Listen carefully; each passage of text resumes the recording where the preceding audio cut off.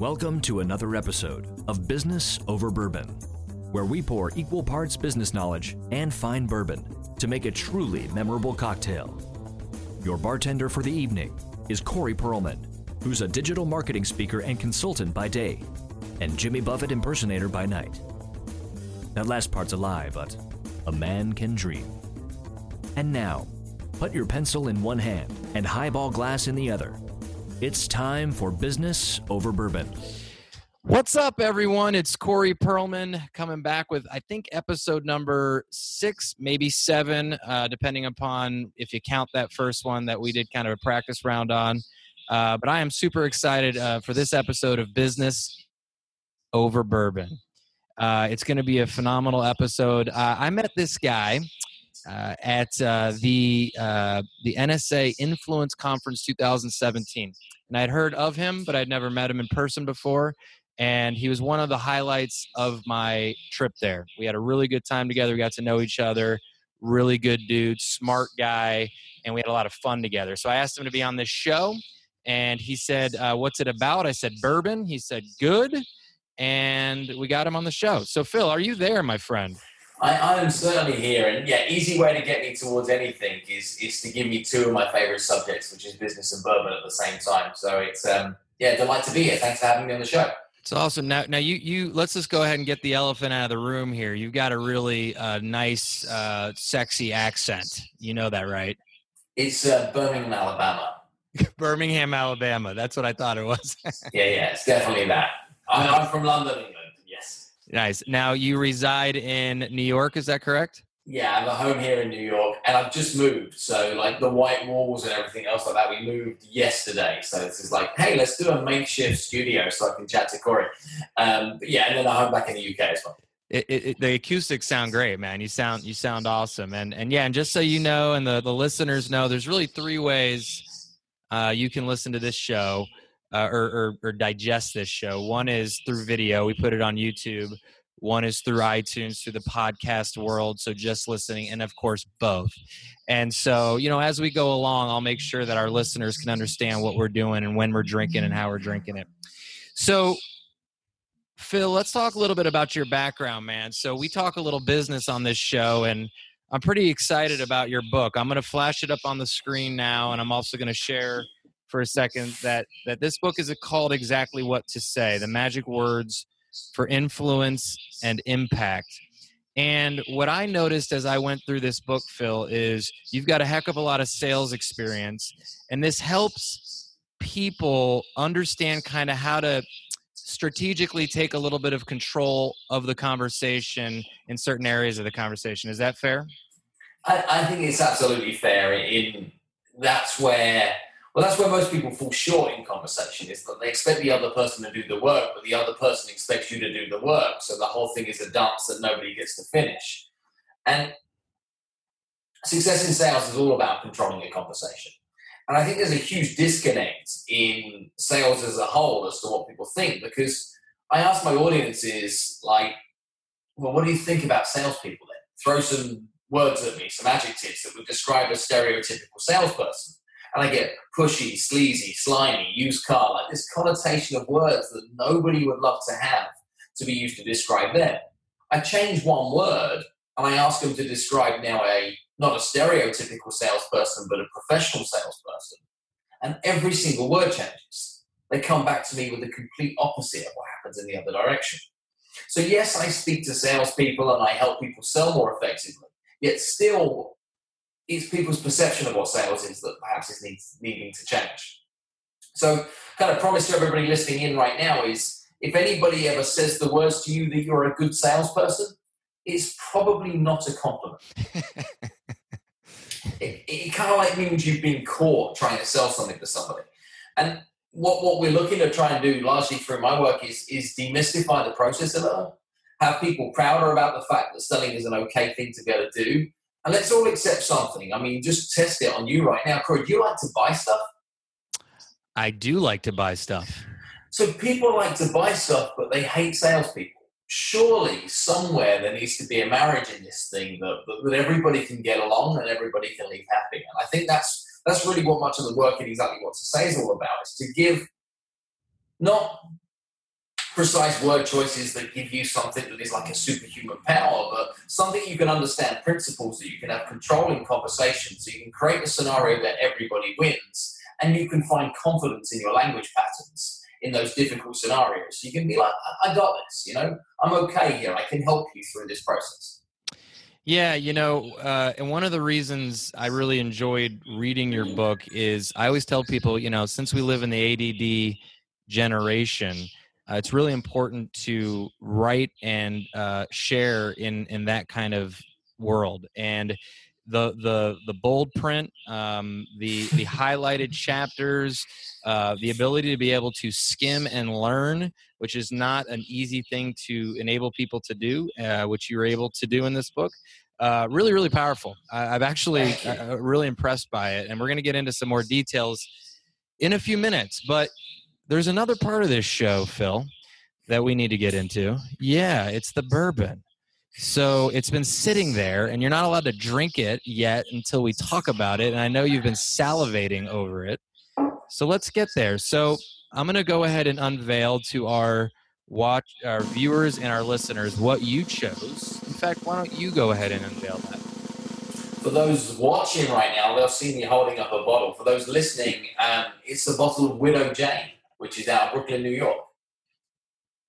Widow Jane. So you don't find Widow Jane everywhere. I'm going to tell people that right off the bat. It's a little difficult to find, but it is, it is in some of your larger liquor stores that have a nice, better inventory of bourbon. Tell us why you picked Widow Jane. Besides, obviously a big part of it is because it's from your old stomping ground there in New York. That's a big thing, and I guess in my world, as traveling as much as I do, and I know like you travel, Corey, too, is I like to try things that are local from where I'm from. And we established earlier on, I'm not local from New York. But every time I go to a new city and I want to pull a beer, a bourbon, a drink of some description, my typical response to the server is just give me what's local. So I think that was a big driving force about why I picked this one today. And I know you're going to have a lot of other great guests in the future. I thought I'd try and reach for something that was a little peculiar, but still something accessible. And the other choice was the Pappy, and I didn't think you'd be able to get yourself a hand on the bottle in time. So I figured we'd launch it out Widow Jane. And above all else, I like it.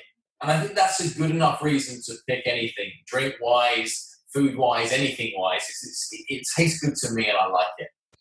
Yeah, before our listeners got to jump in here, it's something that we mentioned earlier. You had read an email, and you thought that I demanded that we didn't use ice. And I think that's to know that when we both talked about that, I said to you, and you agreed that there are no rules with bourbon. Like, that's kind of the reason I stay away from wine. And I wanted to get into bourbon in the first place, is I didn't want the pretentious thing that, he's using ice, or, he's not, or, or it's cubed ice versus, circular ice and all that shit. It's like, I don't know, man. I just didn't want that pretentiousness, around whatever I'm doing or drinking, Yeah, as long as we don't put Coke in it, I think we're good. Fair enough. Although, there will be some episodes that we will mix bourbon. Now, we won't use Coke, but my wife enjoys herself a Southern Mule. Okay. Yeah. And so, she can't drink it straight. So we'll have some episodes on that, but no Coke, even though I'm in Atlanta. So a couple of things about Widow Jane to start, since we are in our first sip. And by the way, cheers to you, my friend. Thank you again for being on the show, and let's go ahead and take our first sip.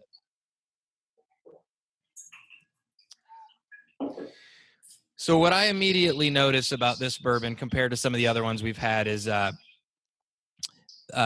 there's a lot there. I would say, I don't know if heat's the right word or just spice or something, but those who like rye and such, it's an intense bourbon to me as compared to some of the others I've had, like Blanton's or Basil Hayden, which are a bit smoother. This one's got a little bit more of a bite. Yeah. And some of our friends that have reviewed this bourbon have said taste of honey, a hint of cherries, oak, or tobacco. As everybody knows, there always has to be 51% corn in bourbon. I will tell everybody that this one's 91 proof, which is not too scary as compared to some of the other ones that we have tried or will try in the future. Booker's is a little bit higher than that. From a price perspective, it's a bit higher than some of the ones we've tried in the past. It retails, the MSRP is around $59. I bought it for $75. Where do you get it there in New York, Phil? It depends, anywhere between 65 and 78, somewhere in between those two. Okay.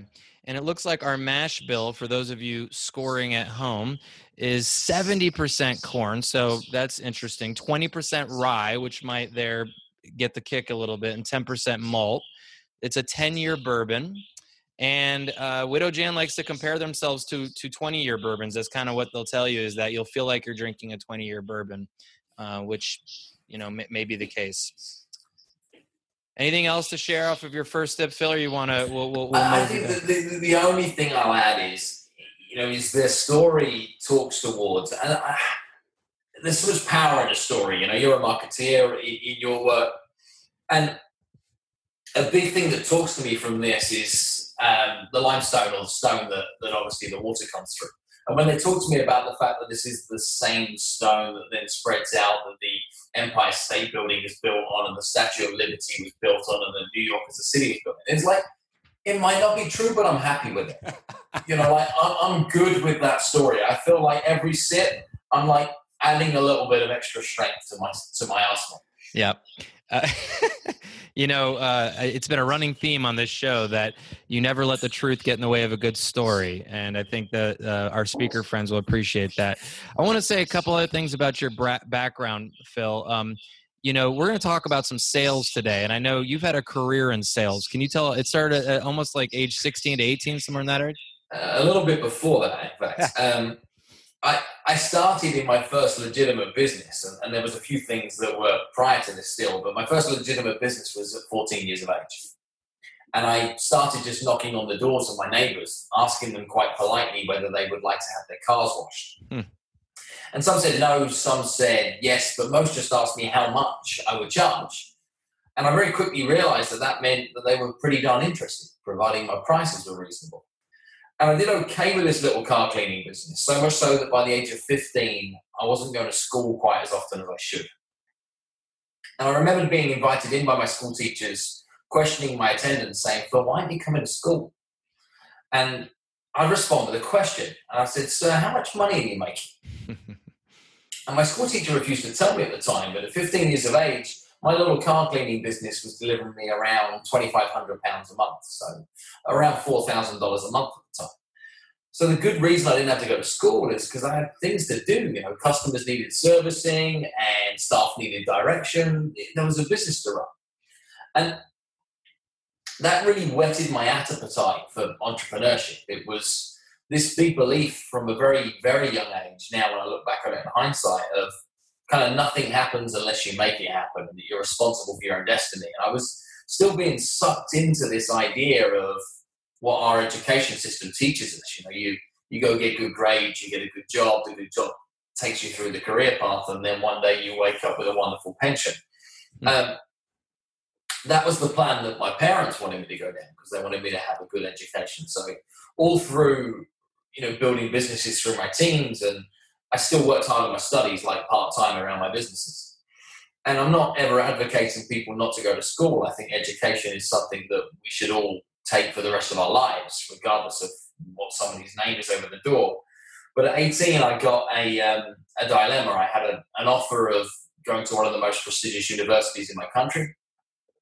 And I didn't want to go. I didn't want to just go get a piece of paper to make my parents proud. I said to my mum, I said, "How would you feel if I could go and get one of those big jobs? The kind of jobs that you need the great degree for. If I could do that, would that make you proud?" And she said it couldn't be done, yet 3 weeks later, I proved her wrong. I became the youngest ever sales manager for a business called Debenhams Department Stores. And Debenhams is like a Macy's or a Nordstrom type group. And this is just really cool thing. Like, when you're in a senior leadership position in a sales capacity at the age of 18, you don't know what you don't know. So you're like ignorance on fire in terms of getting results. All I would do is follow the stuff that I was told to do, like implement the training. I'd take action because I was so scared of doing it wrong. It's like, show me the way I should do it. I'll just do that. And I picked up so many best practices and went from store to store to store to store to store. And bosses were just mesmerized with the results I get. And they'd ask me, like, how do you do it? And I only had one answer. It was, we just do the basics to a high standard consistently. They said, is there anything else? I said, not really. And it was at that point I kind of hit one of those glass ceilings, you know, where the only way you can get to the next job is if the person above you leaves or dies. And this guy was in great shape. So it was like, well, what next? And inbound phone call from a guy called Lord Graham Kirkham, invited me to get involved in the largest furniture retailer in the UK. And my job there was to help work from store to store to store to help turn around and fix broken stores. So these are retail stores that used to turn over 12 million and drop back to 7 or 8. We had to kind of turn them around dead quick. And I did it through every store. And the same thing would crop up. It's like, how? What are you doing? And my answer again was simple. It was always, we do the basics to a high standard consistently. They said, there must be more. I said, well, maybe a few sprinkles of magic. And it was at that point I caught my bug for training. I very quickly realized that I got far more personal satisfaction seeing huge success through other people than I could ever get through the success that I do all by myself. And I wrote a load of the training principles that are still part of that business today. And then I got kind of sick, like, of working every Saturday, every Sunday, every bank holiday, like 14 days straight following Christmas. It was insane work hours in that retail sector.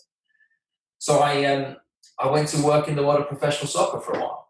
I was commercial director, head of retail at 2 Premier League soccer clubs, helped secure largest shirt sponsorship deals the club had ever had, tripled the size of the retail operation, and then went and built a fairly big property business.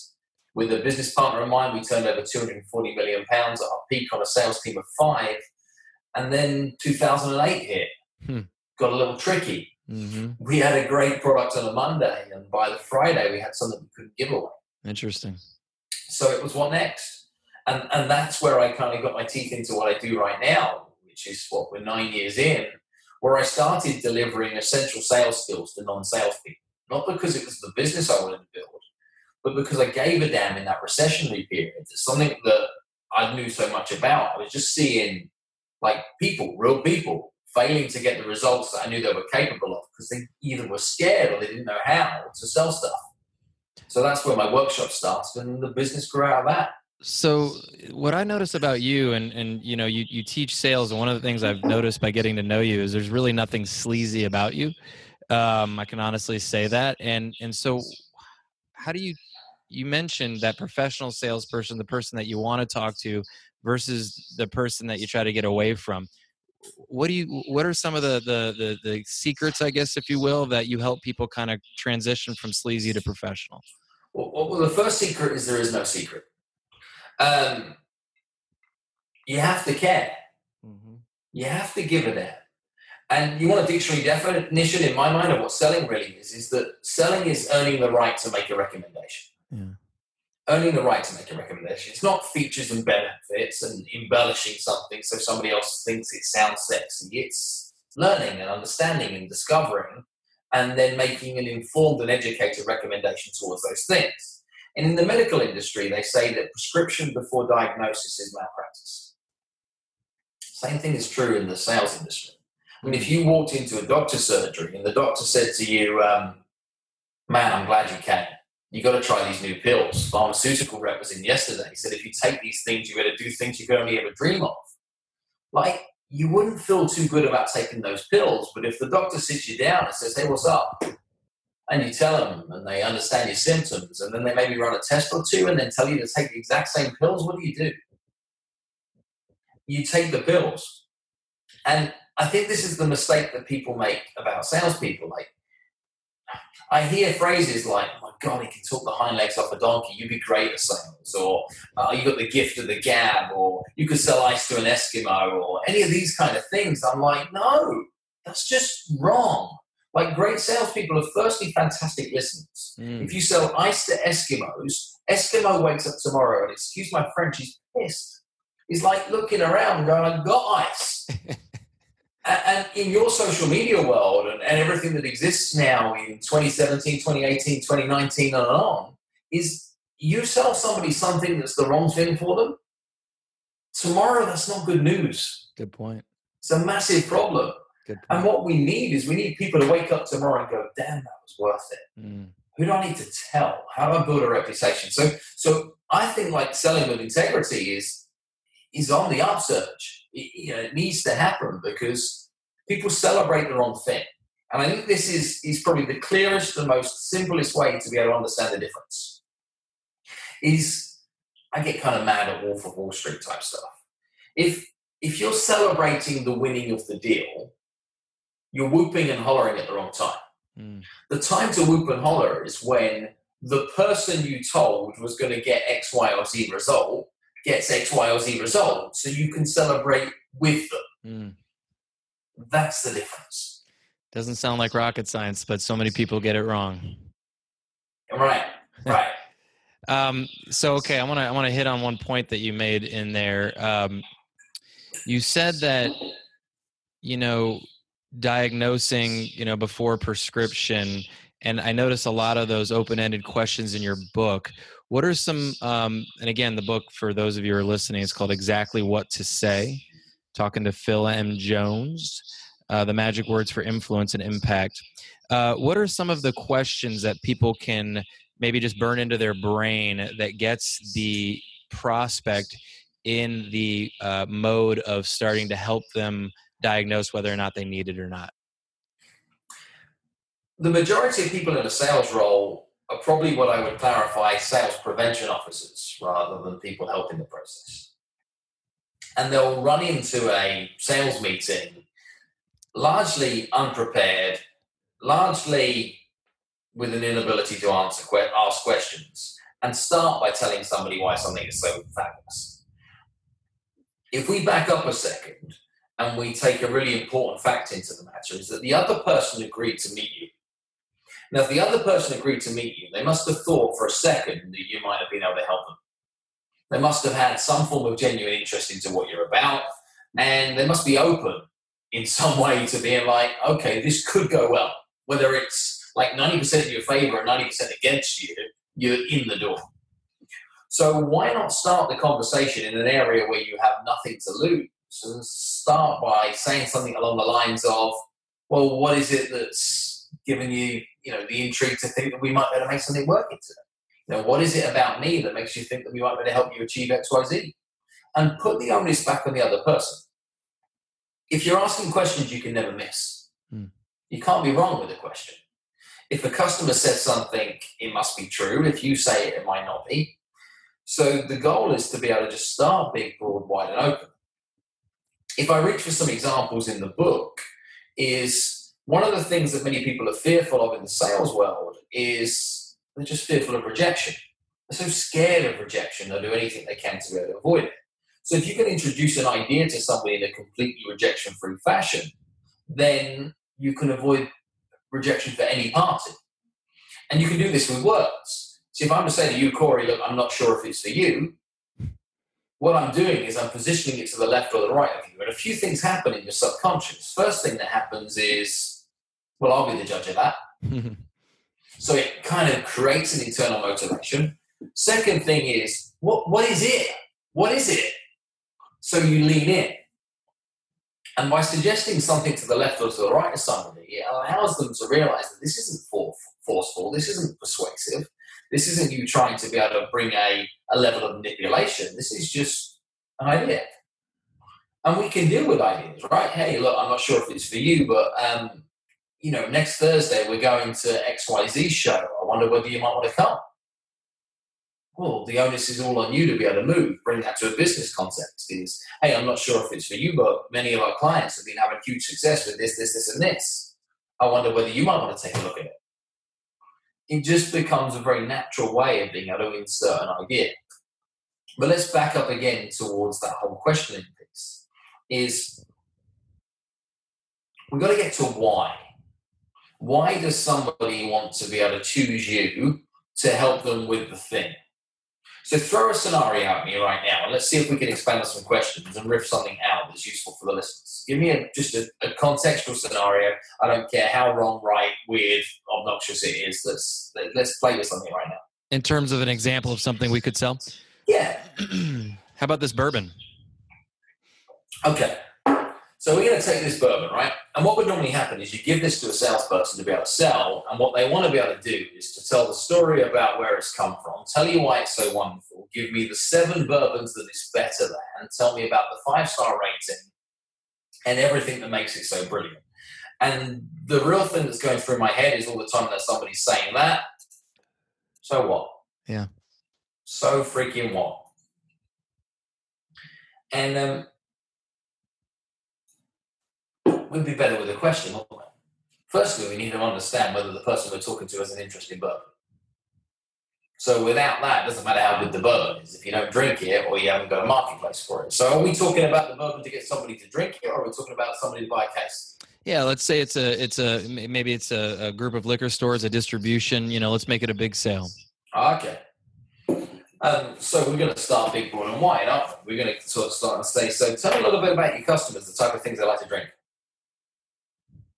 My customers are, live in a higher demographic.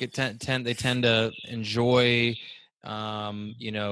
spirits that are of the sort of higher echelon than the bottom sort of mainstream liquors. Okay.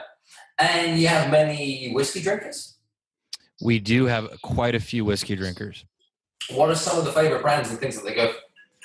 They tend to, they tend to reach a little bit, but not too far out. They may get like a Jack Daniel's single barrel or, a Maker's small batch or something that's still familiar to them, but maybe a little bit more in the high end area. Okay. And why do you think that is? They just don't know. I'm not sure that they are familiar with things outside that sort of mainstream line. Okay. So what I'm hearing from you is they don't like to go to anything that's like crazy and weird, but if there's some form of solid story to it, they like to be able to experiment. Correct. Okay. Well, how would you feel if I could show you something that fits that almost exact criteria? It's not a sister of an existing mainstream brand, but it sits within that price point. It's got a beautiful little story alongside it. And it would plug straight into that price point, but it would give you a differentiation versus every other liquor store locally. That I would like. Okay. Very competitive in my industry. Tell me what the kind of ceiling price is for you where it starts to get tricky. Over $70. Okay. So we're looking at something that if you could bring it in at $69, like, where would that sit within your store? I mean, is that going to be something that's hidden away at the back, or is this something that you can do a feature on? Where does it work?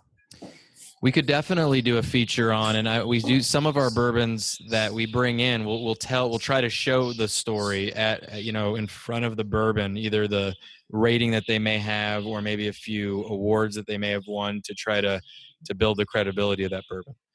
How well does that kind of stuff work for you in the past?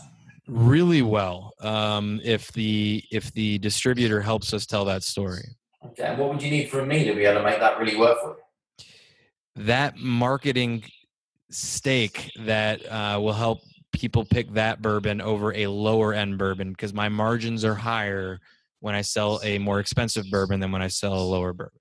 Okay. And what kind of volume do you think you might be able to shift over what kind of time period if we can get this right together?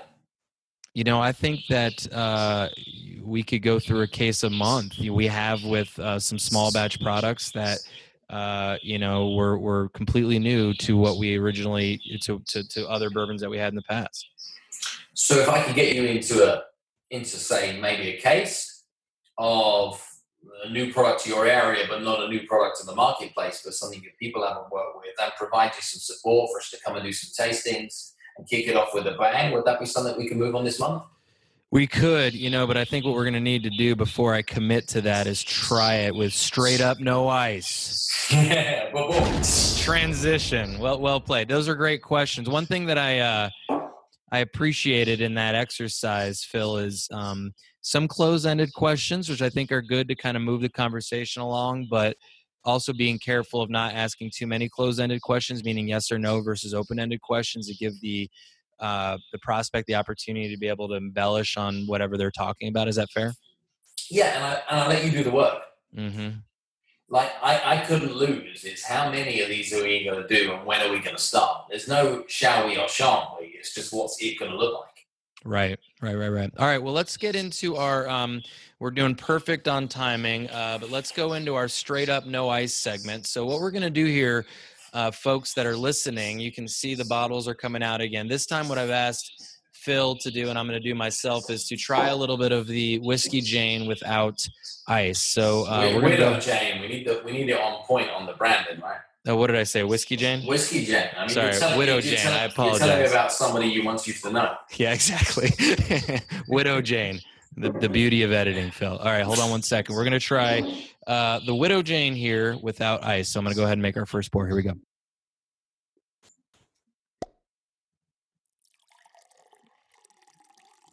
Smells great. So for the folks that are kind of new to bourbon, or really any kind of whiskey or products similar to that, where you can either put ice or not ice. The one nice thing without ice is you do get a little bit more of the notes. Again with the smells and such. I prefer to drink mine cold, but in these particular cases, when you're really trying to understand whether or not you like the bourbon or not, it's nice to have it without ice. Yeah.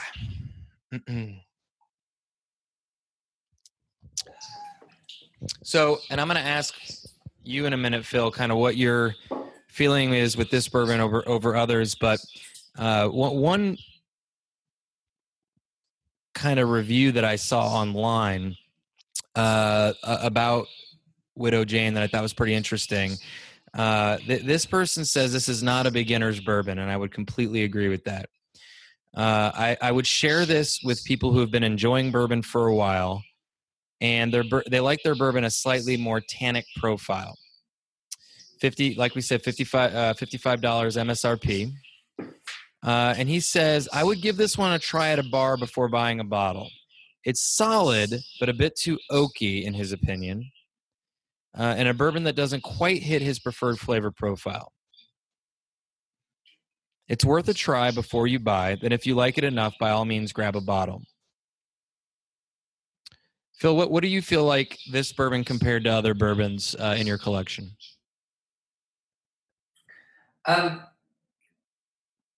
me, it kind of sits in a position where this is a you did good today, Phil bourbon. It's like this is a treat. I'm not going to sit and drink this every day, right? Even if I might want a bourbon every day, like I'd reach for I know you've had like others on the show, like I could reach for a Woodford or a Makers or just like an everyday kind of. This is a special occasion. Yeah, this is a special occasion. This is I mean it, and the reason I kind of feel that is it has like a little crispness in it. And this is going to make no sense to probably anybody other than my head. But when you drink like a champagne, it has a good champagne has that like crisp sharpness to it. Yep. This, I feel, has that same kind of, the flavor starts, it explodes, and it finishes. Kind of crispness to it. It doesn't linger. It's not sticky. It's not super sweet. I think your review talked about like that tannin type flavor to it. I get all of that going on with Widow Jane that I don't get in other bourbons. And its difference is why I like it. Mm. Yeah, I would completely agree with that. Here's another review. The Widow Jane isn't a standout in any particular way, but that's one of its attributes. Sometimes it's totally fine to not be superlative. It's pleasant, though not meek, friendly, but not boring. It's a solid choice, though not inexpensive, around $70 a bottle. Widow Jane is well made and tasty, if not, oh my God. So yeah, I mean, I think that it's got a nice flavor profile, and I'll tell you something. I've been trying Ryes more and more lately, and when you're looking for kind of a little bit more of a spice to it, and I think that Widow Jane, although still being a bourbon, still gives you a little bit of that spice. It's got a kick of kind of like a rye to it, and I'm just determined not to mention the name of any other bourbon or rye just for the sake of the show.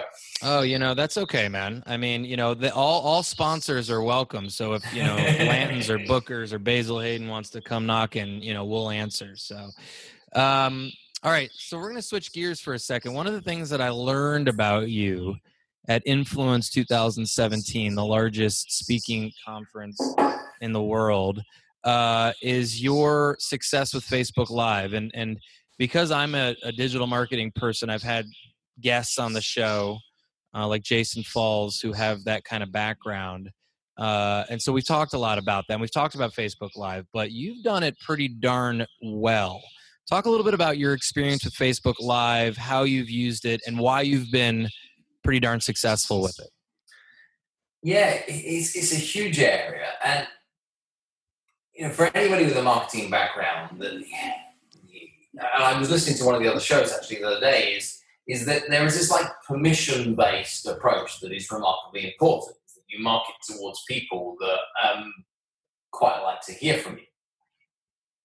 Facebook Live provides the utmost, most beautiful platform for you to be able to operate existingly successful marketing strategies, just utilizing a new channel. So what you have with Facebook Live, when you look at it as a complete kind of communication channel, even disregarding Facebook, is you have the ability at any moment, at any point in time, to be able to almost start better than a telephone conversation with a multiple group full of people at any one period of time, where you're instantly established as the expert and everybody needs to listen. Plus with the power of disruption added to it too. So Facebook Live is an incredible tool in the right pair of hands. I did a live video the other day, actually, because I'm starting to have a love-hate relationship with Facebook Live. And my video was titled Why Facebook Live Sucks. And interestingly, I tried another video with a similar kind of title, and Facebook cut the feed four times on the bounce. Really? So that freaked me out a little. But Facebook Live is a wonderful tool when used right. The mistake I see lots of people making is like, they just go live for no apparent reason to nobody. It's like like we work in the world of professional speaking, and when we've got a captive audience, we can deliver some magic. But you can't just rock up into Penn Station and start delivering your gig and expect people to stand up and pay attention. It's going to be ugly. And that's what people end up doing online, is that they go, hey, look at me, 600 friends. I'm ready to be able to tell you about my ice cream cone. And expect it to be brilliant. So Facebook Live had a window where what happened is you could be remarkably average and get some instant exposure because it was new, it was shiny, it was fun. It's like, hey, I'm on TV. Sure.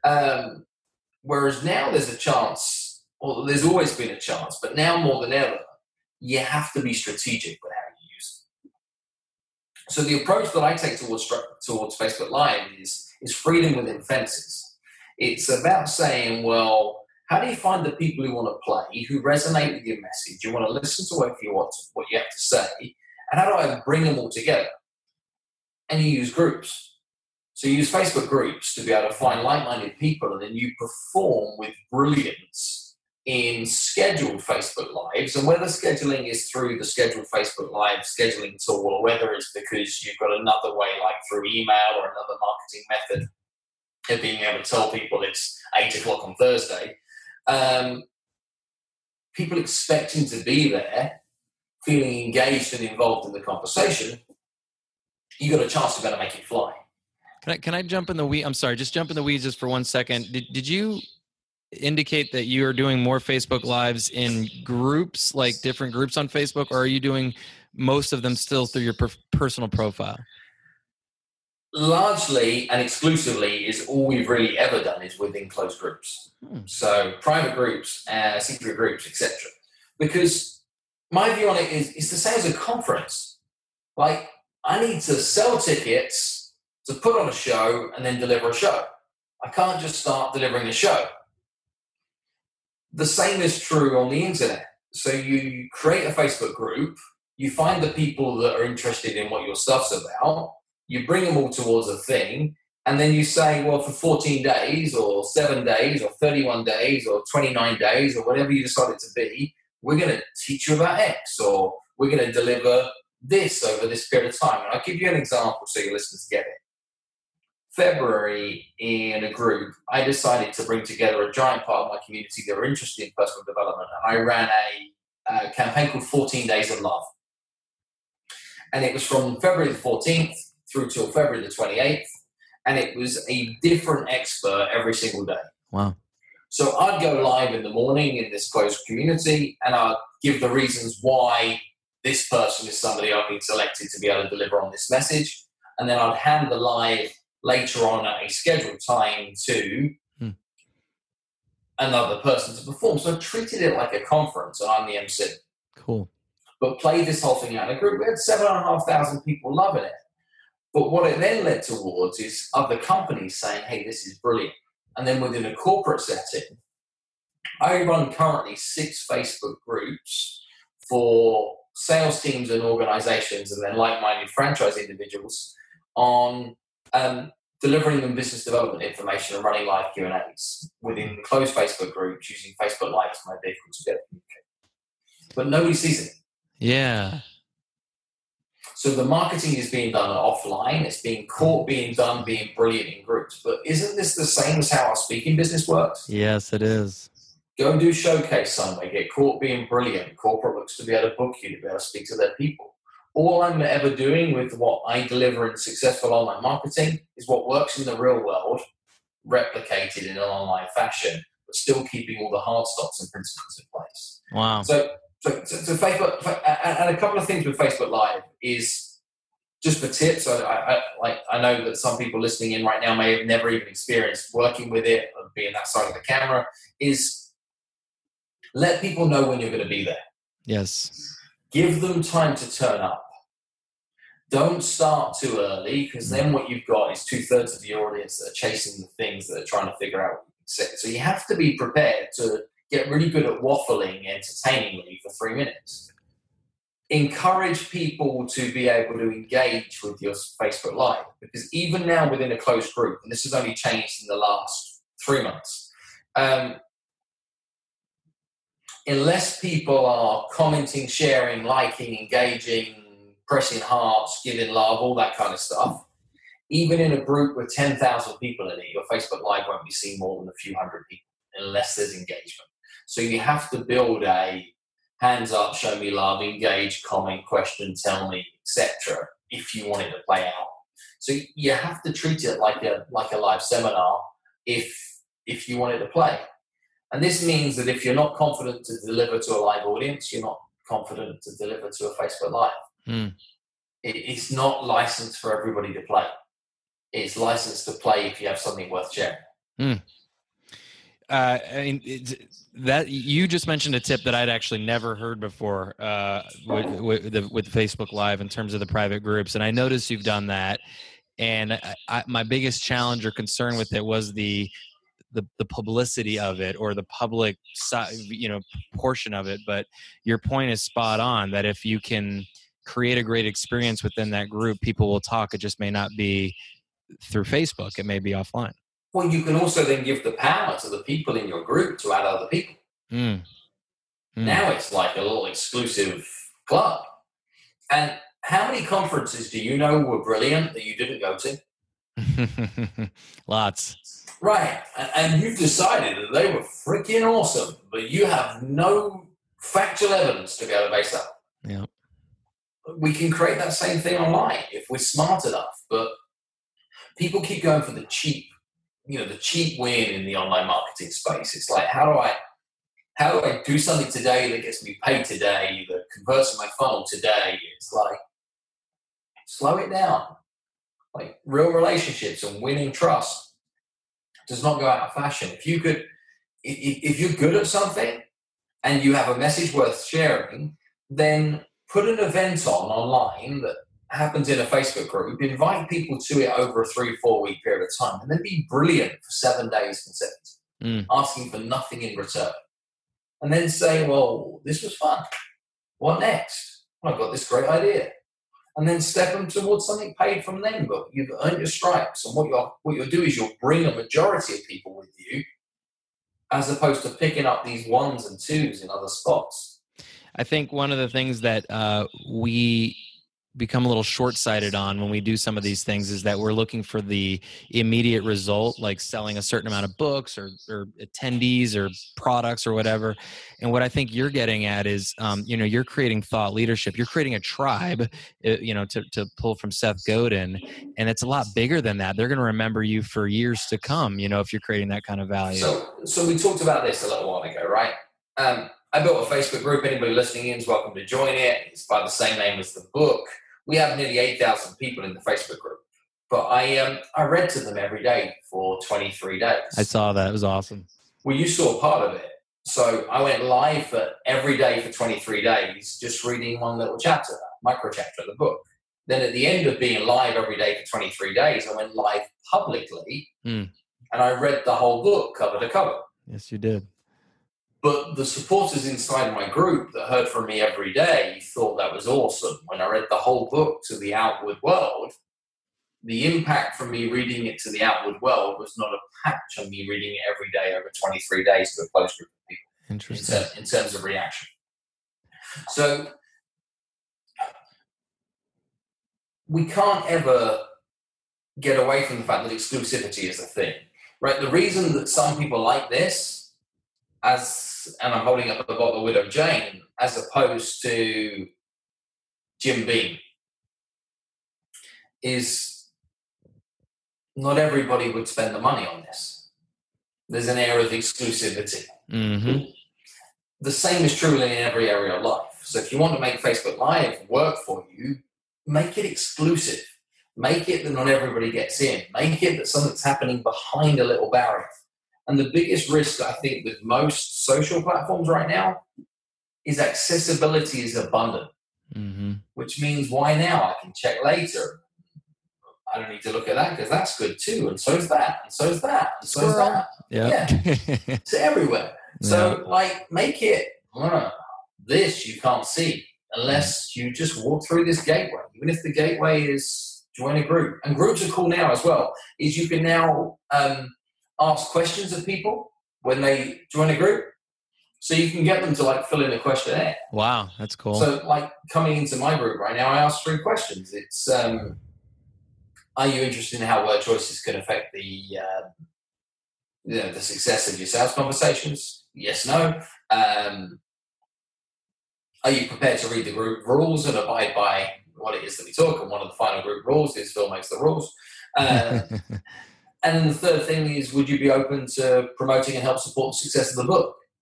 As a result, of benefiting from any of the advice that you receive in the group. And now I make it you're welcome to join, but you've got to say yes, yes, yes. Yeah. So you can put little barriers in, and it means that when people come, they just put a bit more equity into being there. Therefore, they feel it a little more, and they do more when they get there. It's awesome, man. Again, folks, for those of you who are listening, I'll tell you right now that exactly what to say. I've been kind of monitoring over the last week or so. We're in, just for folks that know, towards the end of the July, beginning of August of 2017. The book launched over the last few weeks here. It's hit pretty much, looked like to me, every ranking you were hoping it hit on Amazon and then some. It seems to be doing really well. So we're going to go into our last segment here, Phil, although I know time is flying by. We're getting kind of towards the witching hour, so to speak. So final sip, I do want to say cheers to you. Thanks again for coming on board here, man, drinking a little bourbon with me, talking a little business, a little sales, a little Facebook Live, which I love as well. So cheers to you, my friend. And cheers to you for inviting me on. It's cool to drink bourbon and talk business. Isn't it, man? I feel like they kind of did that. They've been doing that for ages. And I think world problems were solved over, bourbon or some sort of spirit like this. So why not, talk about this stuff? Keep it up. So my last segment here is I kind of want to get back into your book a little bit and debunk, they're either debunk or maybe you might say, no, I actually agree with that. Just some general myths that we've heard over sales. And one thing I noted in your book is that at times you do go negative. And I've noticed that there are a lot of different opinions in sales about whether or not you should go negative. What I mean by going negative is you kind of make the person feel the pain. It's an uncomfortable question. It's not supposed to be, a fun experience. What is your feeling on that whole thing of going negative versus the alternative? Okay, this is a great question, actually. And I think we've got a misinterpretation because it's never going negative or going positive. If you're looking to be able to market or sell anything to anybody, what you're asking them to do is to change. You know the number one reason people don't change? What's that? It's because they're comfortable. Like, let me ask you right now is, do you know some things that you could be doing in your business that would make you more money and more successful? Yes. That you're still choosing not to do? Yes. As does everybody. And the reason you don't do them isn't because you don't know how or that you haven't got the skill or the inclination or any of those things. It's because you're fine. It's because, like, other things are just a little more important right now, and life's not too bad. But if all of a sudden somebody held your kids hostage or, you know, put your wife up for ransom, etc., and the way you would need to be able to get this back was to do the thing that you're currently telling yourself is difficult, you'd find a way to be able to get that thing done quickly and easily. I think the easiest way I can explain it right now, is there a door in your room? Ironically, no, but there's a front door close to me. Outside that door, does it open onto the ground floor? Yes. I want you to imagine that's not true. I want you to imagine that behind that door, when you open it up, it just is a sheer drop towards the floor. Mm. But you're not on the ground floor, you're 87 stories high. It's okay, though, because adjacent to your doorway, 150 yards away is another building that has an identical door. Fixed at your building is a steel braided wire. It's 1.25 inches thick. It's perfectly fixed at your building and it's perfectly fixed at the building across the way. I mean, 150 yards and a little humidity in Atlanta right now. I can imagine, firstly, there's some bounce in the road and it's a little slippy. And I'm just wondering, like, when we're done with a couple of bourbons inside you, how do you feel about walking the tightrope? I probably wouldn't do it, to be honest. Well, what if I gave you $10? Probably not. 100? No. Okay, let's make it interesting. 10,000. How high am I again? Right, now you start the question. Now you start the question. And then I'm sure if we go 100,000 and the questions get a little deeper, and at $1 million, you're thinking, hell yeah. Right? But still, for most people, they're like, there wouldn't be a number I could get to make them want to do a thing they don't want to do. What if something different was happening? And the room you're sat in right now is getting crikey warm. I mean, so crazy warm that flames are licking at your face and smoke's filling up your lungs. And the only way out is through that door, across that tightrope, and if safe to the other side. You're pretty happy to get out right now? Absolutely. So don't try and tell me that people will look to move for a scenario that makes them more comfortable. I mean, I offered you $10,000, $100,000. You'd be a lot more comfortable on that sum of money, but you still didn't want to move. Yet when there's a little tickle of a flame in your face, you're thinking, get the hell of me out of here. This same thing is true in all of our marketing and sales conversations. The whole language proposition that we position to people is you have to be prepared to get people to be a little bit uncomfortable. The mistake people make, though, is that they just think about the bad news. So you're fine, and here's the bad news. Now you're annoying. What you have to do is you've got to show the contrast. You've got to say, hey, where are we going? And let's finish on something really practical with people. There's a 3-stage questioning technique you can use to get just about anybody to do just about anything. You up for that? Absolutely. Rock it out. Do you believe this time next year you'll be better off than you are right now?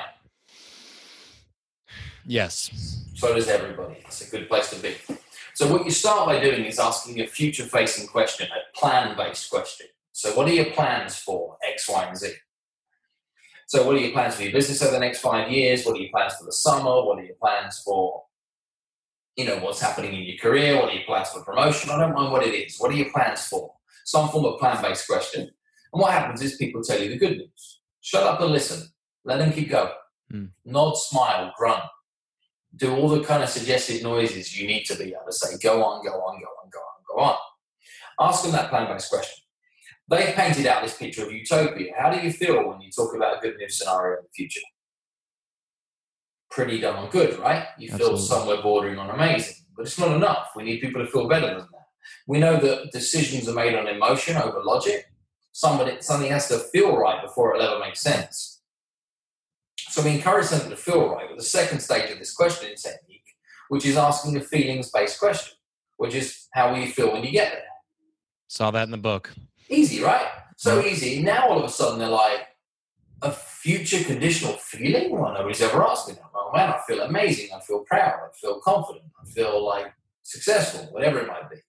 You know, when you mouth a feeling, when you say words like, I would feel proud, you experience pride.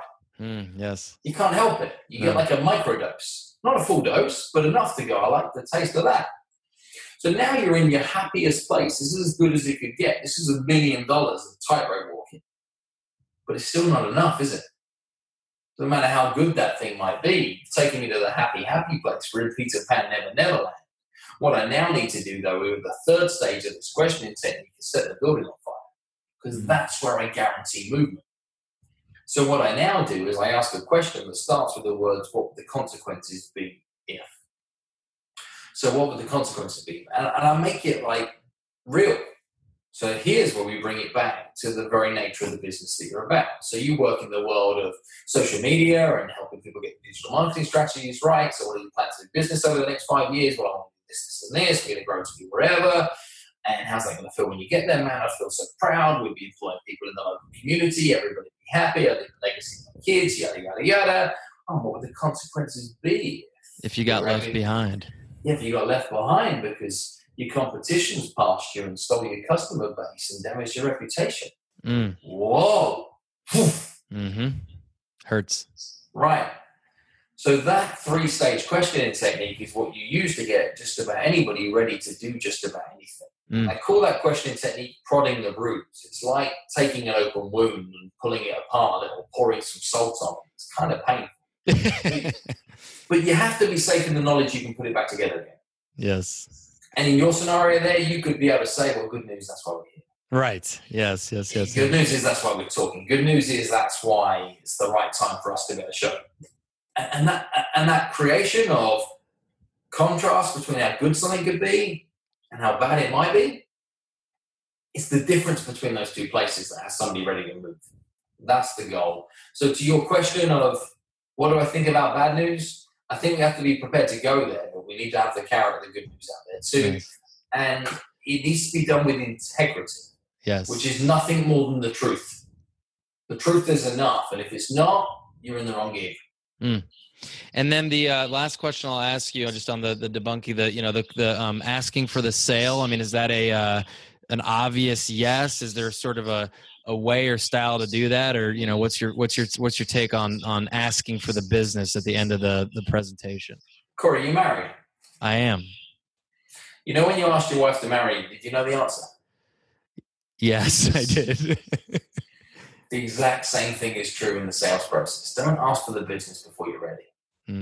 Like, you have to know that when you're going to lead this towards the close, it's the only place this is going to go. And the other person is delighted. It's already done. Yes. Like, don't peak too soon. We all knew somebody that asked for something inappropriate on the first date and ended up with something they wish they didn't. Slow it down and you speed it up. And if you get to the outcome before your customer does or your prospect does, you've peaked too soon. That's all I got. It's a beautiful way to end. Although, I'll tell folks this. You can end right now. You can hit stop. We can say goodnight. But I decided I'm gonna ask Phil one more question. But hey, we've been our hours. So if you want to hang up or leave, you go ahead. I'm gonna tell you. I'm gonna ask him about his entrepreneurial life and just if any kind of best practices he'd share with those of you who are starting your journey or within your journey. But if you want to leave, I totally understand. Maybe you've got it all figured out, but Phil's been doing some great things over the years and a pretty powerful entrepreneur. So I can't let you leave without just adding a couple of things that you've learned along the way, man. Like, this path is never the same for everybody, but we've learned a few things that can help pave the way for other people. So take me back for a minute, just a couple of either pitfalls or best practices that you've learned as an entrepreneur. Okay, let me try and give some quick nuggets. Advice and opinion are two different things. So be very careful on who you listen to. Through that journey is, opinion is one thing that everybody loves to give, but very few people are prepared to be responsible to. So when you're on the way up, don't be afraid to ask for advice, but go get it from the people who've done it, who've walked in the shoes, who've been when you go. And what you generally tend to find is people who've been super successful or have achieved, any levels of significant success in their life, they love to share. They don't just they're okay with sharing it. They're like, damn, somebody who gets me and I can give something back here. They're like hungry to be able to push it back in the other direction. So go be hungry for the advice from the people who've done what you want to do. Don't go asking for the advice from the wrong people. And I give the kind of example here, and I hear it all the time. It's like people are looking for their spouse to talk into their business in a way that provides them some form of epiphany towards where they need to go. It's unfair. It's unfair on your relationship. It's unfair on your friendship. It's unfair on your business. It just it doesn't win for anybody. So be careful who you pick up advice from. And I think another big thing is don't become an expert in getting ready. If I think about my entrepreneurial journey and where I've come from, and then the people I've surpassed on the way, and then what I've gone on to go and achieve, and then I still look back at the people that I passed that I once looked up to, they're still trying to get ready.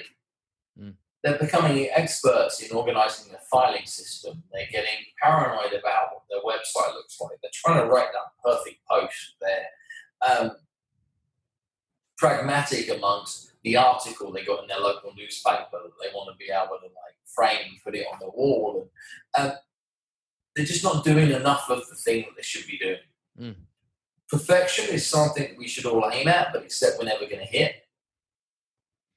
And get good at kind of just getting stuff done, learning from the people who've done it. And I've missed the key point. Entrepreneurism is nothing to do with you. I get crazy frustrated right now with almost the romancing of what it means to be an entrepreneur. The hustle, the grind, the 3 a.m. club, or whatever people try to call it. Like being an entrepreneur is the new sexy thing to be. It's like startups for life. Woo woo. The reason that you get into a business isn't because you want to be successful. The reason you get into a business is you care vividly about the problem that you think you can solve and that nobody else can do it as well as you. If that exists inside of you, is that you have a passion to be able to make a change in the world, you're very clear about the problems that you solve and the people you help, then you'll figure the rest of it out. If you think it's about looking to try and become the next Uber of things or create this wonderful idea that is gonna make you rich and famous, you're missing the point. The reason entrepreneurs are such an important part of society is because we'll work 3 times harder on a problem that everybody's talking about, the other one that's working out. Be prepared to get busy about something that touches you here, not here. Otherwise, you won't go the distance. We have a mantra in our company, whether it's social media or any other industry, which is perfection is the enemy of progress. And we've even gone as far as to say perfection is the enemy of done. And I think it's exactly what you're saying. Is just especially in the world that we live in today, if you feel like you're, as an entrepreneur, you feel like you're a perfectionist, it can be such a detriment. It can be a positive in some ways, but boy, I'll tell you, if you're waiting 6 months for that perfect post or that perfect article or that perfect, product that you're trying to create, you're going to be passed by. So that's brilliant advice, my friend. You're very welcome. You're very welcome. And I've got so much to share on this. And entrepreneurship is my passion. You can see from my backstory in terms of, my difference from the education kind of system, etc. There are many, many ways to be successful, and success is something that you get to choose to define. It's not something that somebody else defines for you. And I encourage everybody to at least have a go at something entrepreneurial in their life. Even if it's a little side thing, it's something they're going to work on outside of their job, give it everything you've got. And not for what it makes for you, but because what it makes of you. The personal development journey you go through just from being in this stuff, is worth more than the money. God, you great accent, and you're freaking smart too. Piss me off, man. Ladies and gentlemen, I want to end with this.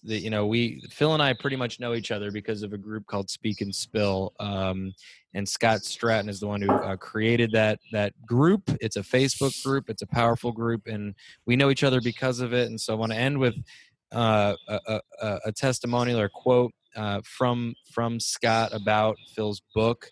And I think it nails it right on the head. He says, "This is the dictionary of business success language." And that in itself is very powerful, Phil. And boy, if you can help business people, entrepreneurs, and salespeople understand how to move the process along to where both parties leave happy and satisfied through the questions that you ask, man, what a read, my friend. So thank you very much for being here. I cheers you one more time, my friend. Phenomenal experience with you. I'm going to pick you up on one word choice that I like the band. Okay. It's satisfied. Mm. Why do businesses firstly think about 97% satisfaction like it's a good thing? And, if you just had a wonderful time with your wife and she said, man, I'm satisfied, just think on that for a second. And I wonder whether all of us should just nudge the bar. Just nudge the bar. I guess if I can just ask anybody to do one thing, it's just nudge. I recently saw Hamilton in New York, your home stomping ground there, and one of the famous lines is "She'll never be satisfied." So that's definitely something we can strive for to surpass satisfied and even further. So thank you again, my friend Phil Jones. Again, pick up the book, Exactly What to Say. Amazon. Join the Facebook group too. There's some extreme value there. I'm there. And I appreciate you very much, my friend. Phil Jones, we'll see you next time. Thanks, everybody. Cheers. We'll see you next time. Cheers, buddy. Thank you.